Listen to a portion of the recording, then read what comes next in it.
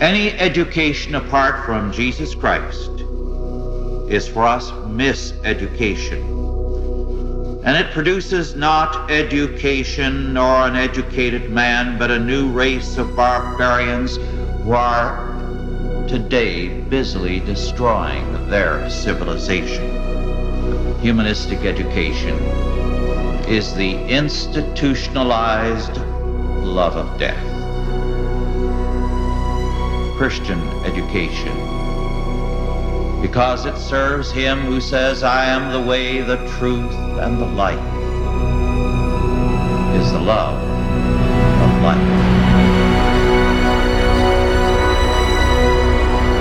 This is the Love of Life podcast, conversations with Jesse and Courtney. Go ahead and just say a few things real quick. I want to test the audio. We are testing the audio, and I'm eating a delicious frozen Greek yogurt. Is that good? Cookie dough bar. I like it. I really like to collect all the cookie dough towards the bottom. Yeah? It's like my last 2 bites is just like full of cookie dough. What are you reading lately? Well, too many things. I'm reading like you, which I don't like to do, because I'm not getting through like any book because I have too many books. But the one that I am reading probably the most consistently the last 2 days is The Return of Prayers by Thomas Goodwin.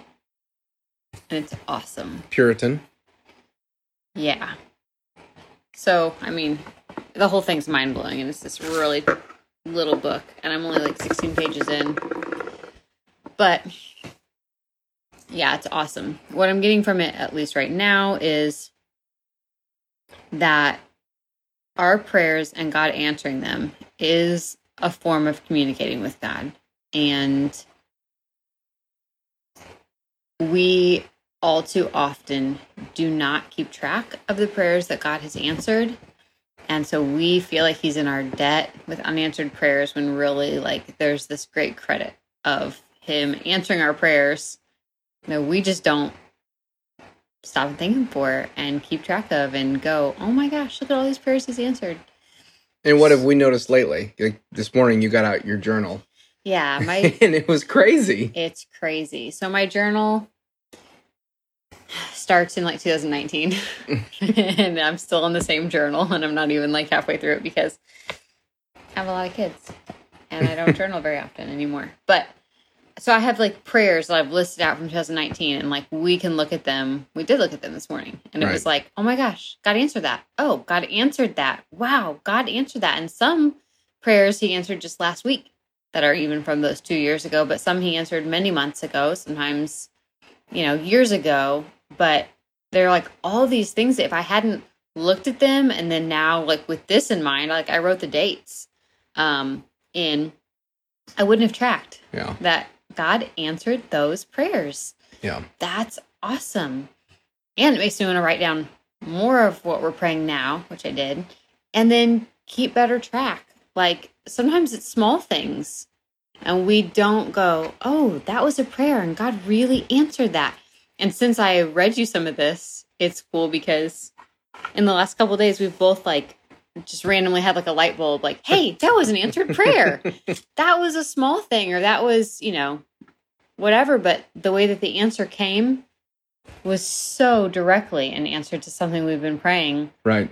And we would have missed it had we not been thinking about it. And what we noticed this morning in you reading the specific prayers in your journal was that God, in his own way, in his own time, answered every single one of them in the last 2 years. Yeah. Every single prayer that we prayed, the Lord answered. Yeah. And some of them were not in our own time, like when we needed to get paid from a past employer.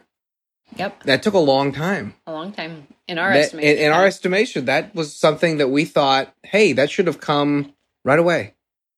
And it should have been more timely. But it came in the Lord's time.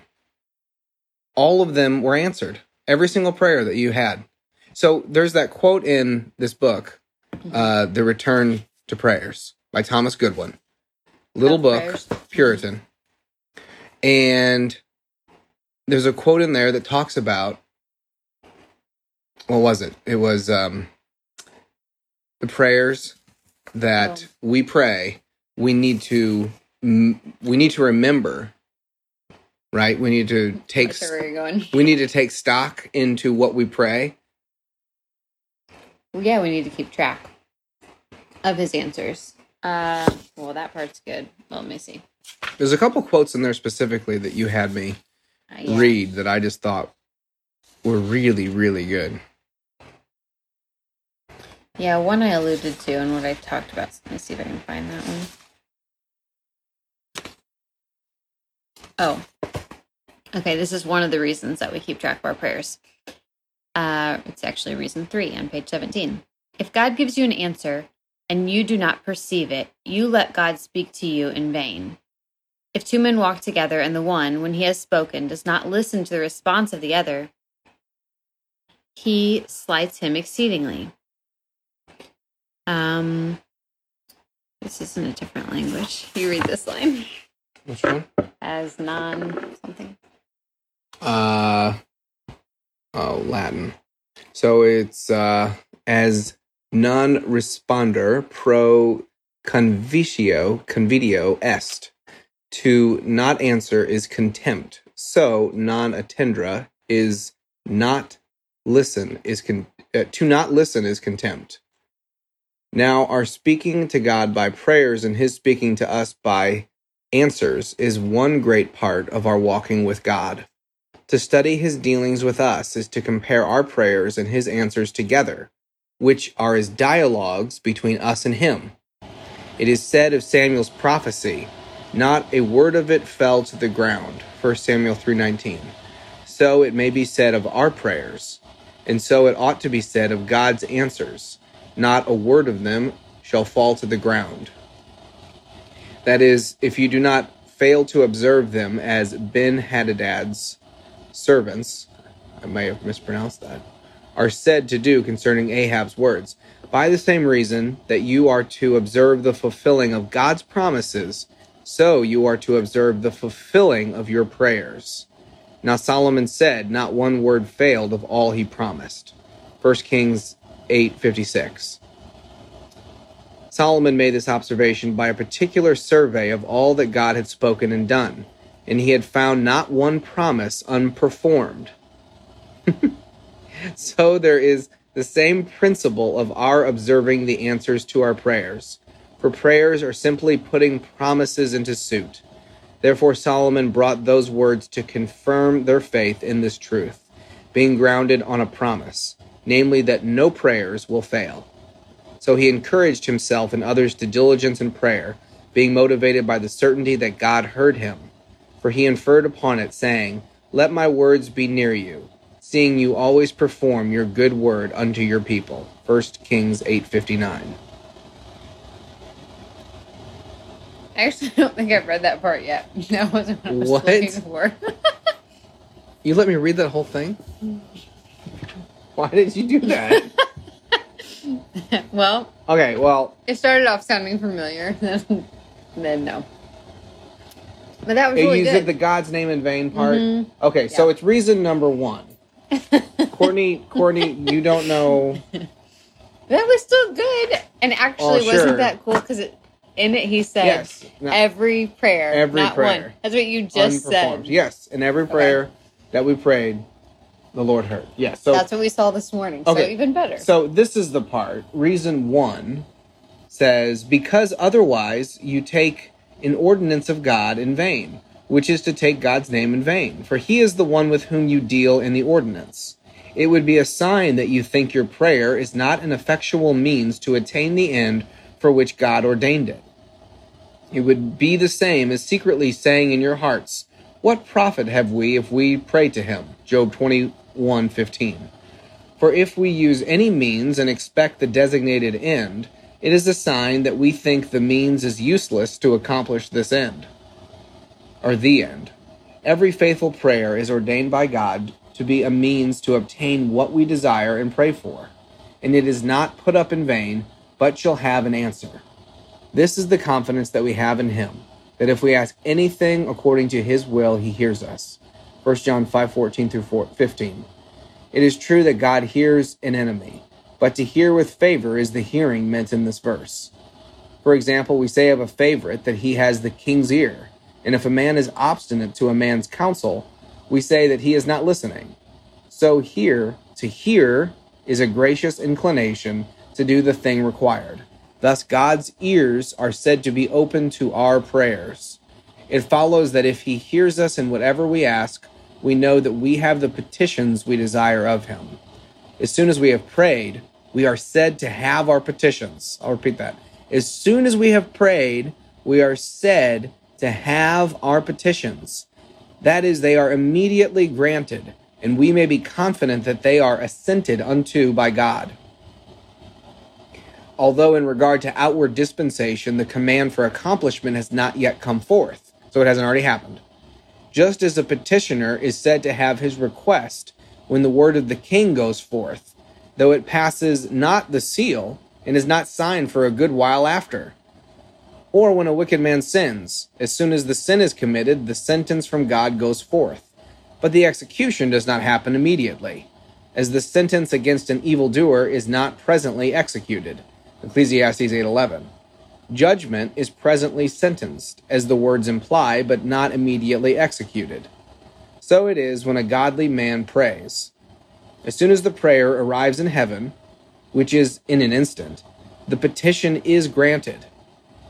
At the beginning of his prayer, the command came forth, Daniel 9:23, though the angel who brought the answer did not arrive until the end of the evening, verse 21, the real accomplishment of it being deferred. So no prayer in respect of an answer to it is in vain. Where God has given a heart to speak, he has an ear to hear. Where God has given a heart to speak, he has an ear to hear. To not expect an answer is to take the ordinance of prayer in vain, which is to take God's name in vain. That's crazy. I know. That's really cool. About taking God's name in vain. I love this line. For it is an indicator that you think God's ear is heavy, that he cannot hear, or his hand is shortened, that he cannot save, or his heart is straitened, and his compassions are restrained, that he will not help. Thus you rob him of one of his most royal titles, whereby he designates himself the God who hears prayer. Psalm 65:2. He is a God who is so regardful of his people that they are said to be near to the Lord day and night. 1 Kings 8:59. They are all before him, and he sets them in his view, as we do letters from our friends, which we tape to our windows that we might remember to answer them. So the petitions of his people do not pass out of his sight till he sends an answer, which is here called speaking. Psalm 85:8. So it's like we make him unto an idol that can't hear and can't see if we think he doesn't hear with the intent to answer. Right. There's the part, though, about it like being credit. What am I talking about? No, you're reading the book. I know, but I feel like I had you read it. I've only read some sections. I haven't read a good portion of it today. I wonder, can we... There's a part of your... Oh, this. Okay.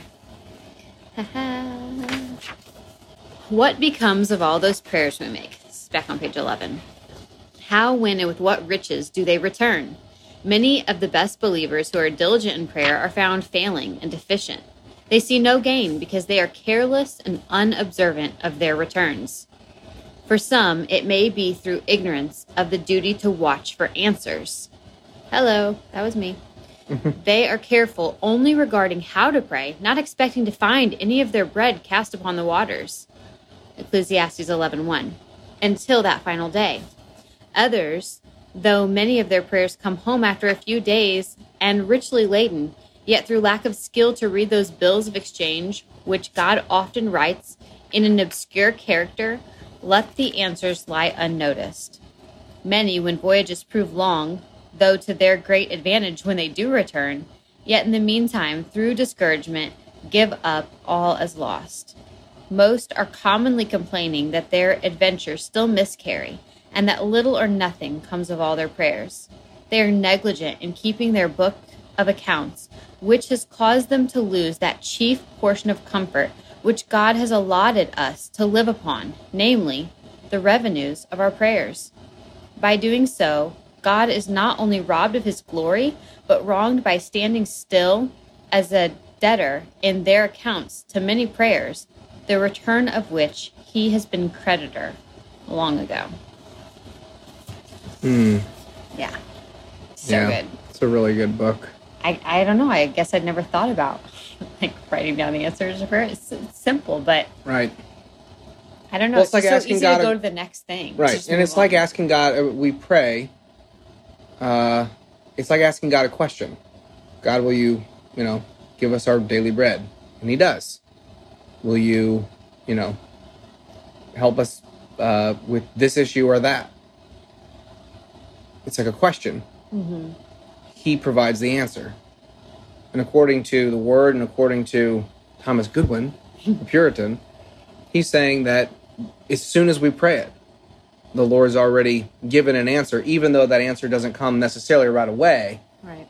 He already can hear us. He's already answering the prayer. Like what assurance we have. What assurance we have. That he heard us. And that it's taken care of. It's done. Which is so cool. And not always in the way that we think. No. Or, And I mean, it's not a desire, just to clarify. It's not as if, we pray for $1 million and guess what? God answers that. Or we pray for luxury and a life of ease and, no, not at all. We pray for, a lot of these prayers in your journal are for necessities or close to necessities or desires of our hearts. There are certain desires that we have. We had a desire to move to where we could have some land where our kids could, go out and play, and that would be really cool. And years ago, we had that desire.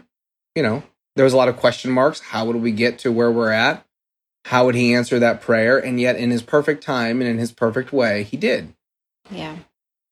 Yeah, and we certainly thanked him and saw it as his hand and saw his providence all over it. But like to mark down, this was the specific prayer, to see that and then go, and this is when and how he answered it, and to look at those together, like take those accounts. That's something that I haven't done. I thank him when it happens, but I don't really connect it back to, wow, I prayed that and then he answered, and this is I don't view the dialogue. Yeah. I don't go back and review it. Which, yeah. Yeah, that's totally new. Yeah. That understanding that it truly is a dialogue.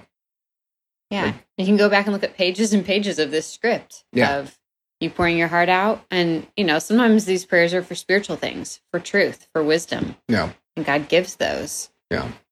And he quantifies it in this book, talking about anything according to his will. Right. So that's where it's like not just a life of ease or this great thing. Like when we're truly desiring more of him and his perfect will for our life and to know him more, sometimes the things are needed, and sometimes the things are like, we don't even need the things. It's not primarily about the things. Yeah.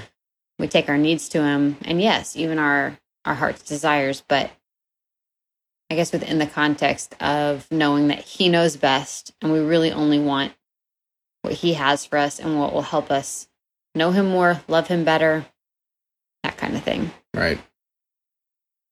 And I think, too, as the Lord has been showing us, well, this is a different topic, but through some of the post-mill eschatology, just the lordship of Christ in all of life, over all of things, that he has all authority. It really has helped us just with even whatever prayer it is. Like, well, nothing is outside of his control. Nothing is outside of his power or ability to answer any prayer that we may have. But especially even like the little things, like today when we were walking and I thought, oh man, like the whole trash can issue that we had, which was just crazy, just like a little thing. It's kind of like, I've heard some pastors say, God even cares if you're praying and you're in a parking lot and you need to find a parking space. Like he cares about the little things. If a sparrow doesn't fall to the ground without his knowledge, He knows the very hairs of all of our heads and all the little intricate little details. Then he's very detail oriented. He has to be.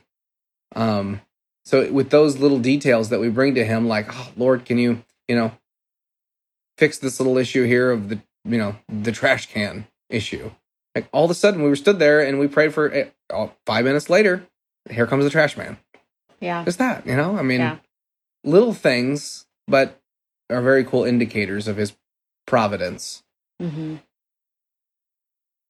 Yeah. It makes me think, though, too, the attitude we need to have when he says no, or not right now, or sometimes very inconvenient things happen. Mm-hmm. Like, if the trash can thing had been a bigger deal and you'd had to call, like, I don't know, his hand's in that too. So, like, being thankful and seeing what we deem as that inconvenience or a delay or whatever as being from him, and there being good in us. It's a chance to die to self, have the fruit of the Spirit cultivated. Yeah. And it's truly seeing all things from his hand for our good and for his glory, and being able to trust him. Right. Not be flustered or, lose it or, whatever. Or pout or complain. Like. Yeah. Because it's not like, oh, here's this magic formula. You just pray and God will do whatever you say. No. But it is keeping track of his faithfulness and giving him the proper due in regards to his faithfulness. Right. Yeah. And then it's very, it's cool then to keep a record, like what you've done through your journal, writing down the specific needs, desires, prayers that we've had, and then to look back on them and to see that record of his faithfulness. Yeah, it's very cool. I wish we had been doing it for years and years. Now it's moving forward. It's like, we needed to do this more so than just in the past, 2 years or so. Okay, so you've got a little section here that, sorry to say this out loud, but your handwriting terrible. Is just, it's terrible. A little difficult. So you're going to have to read this, but can you read right here, this section to here? Because I asked you, I said, who wrote that? And you're like, oh, I did. I'm like, well, come on, really? You wrote it's so good. Which, of course, I'm not surprised. But it's so good that I thought, oh, what Puritan said this? Can we start over here? I think so. Right there, maybe? All right. The Lord has continued to provide enough work, and we are grateful. Still asking for pay from a company and for a van, but trusting the Lord for his provision above all. About so many things: circumstances, the future, our concerns, a solution. To us, it is unknown. To him, it is known. To us, it is uncertain. To him, it is certain. To us, it is insecure. To him, it is secure. To us, it is out of our control. To him, it is in his control. And so we rest assured in him and his steadfast love, goodness, and grace towards us. Yes. So good.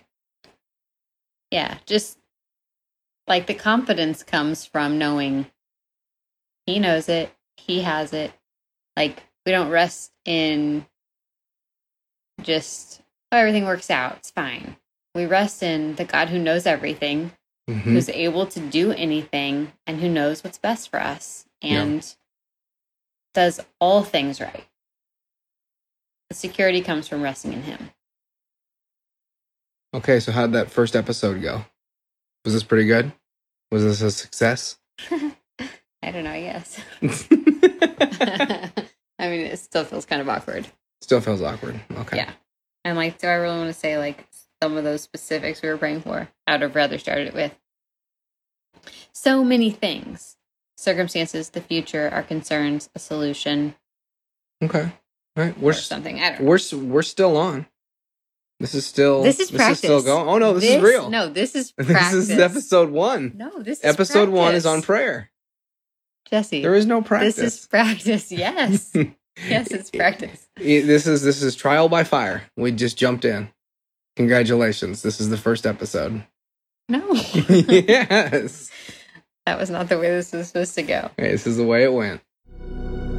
Thank you for listening to the Love of Life podcast, Conversations with Jesse and Courtney. It is our duty through our schools to create a new one, a God-centered one. We are told in Proverbs 8, verses 35 and 36, "For whoso findeth me findeth life, and shall obtain favor of the Lord. But he that sinneth against me wrongeth his own soul.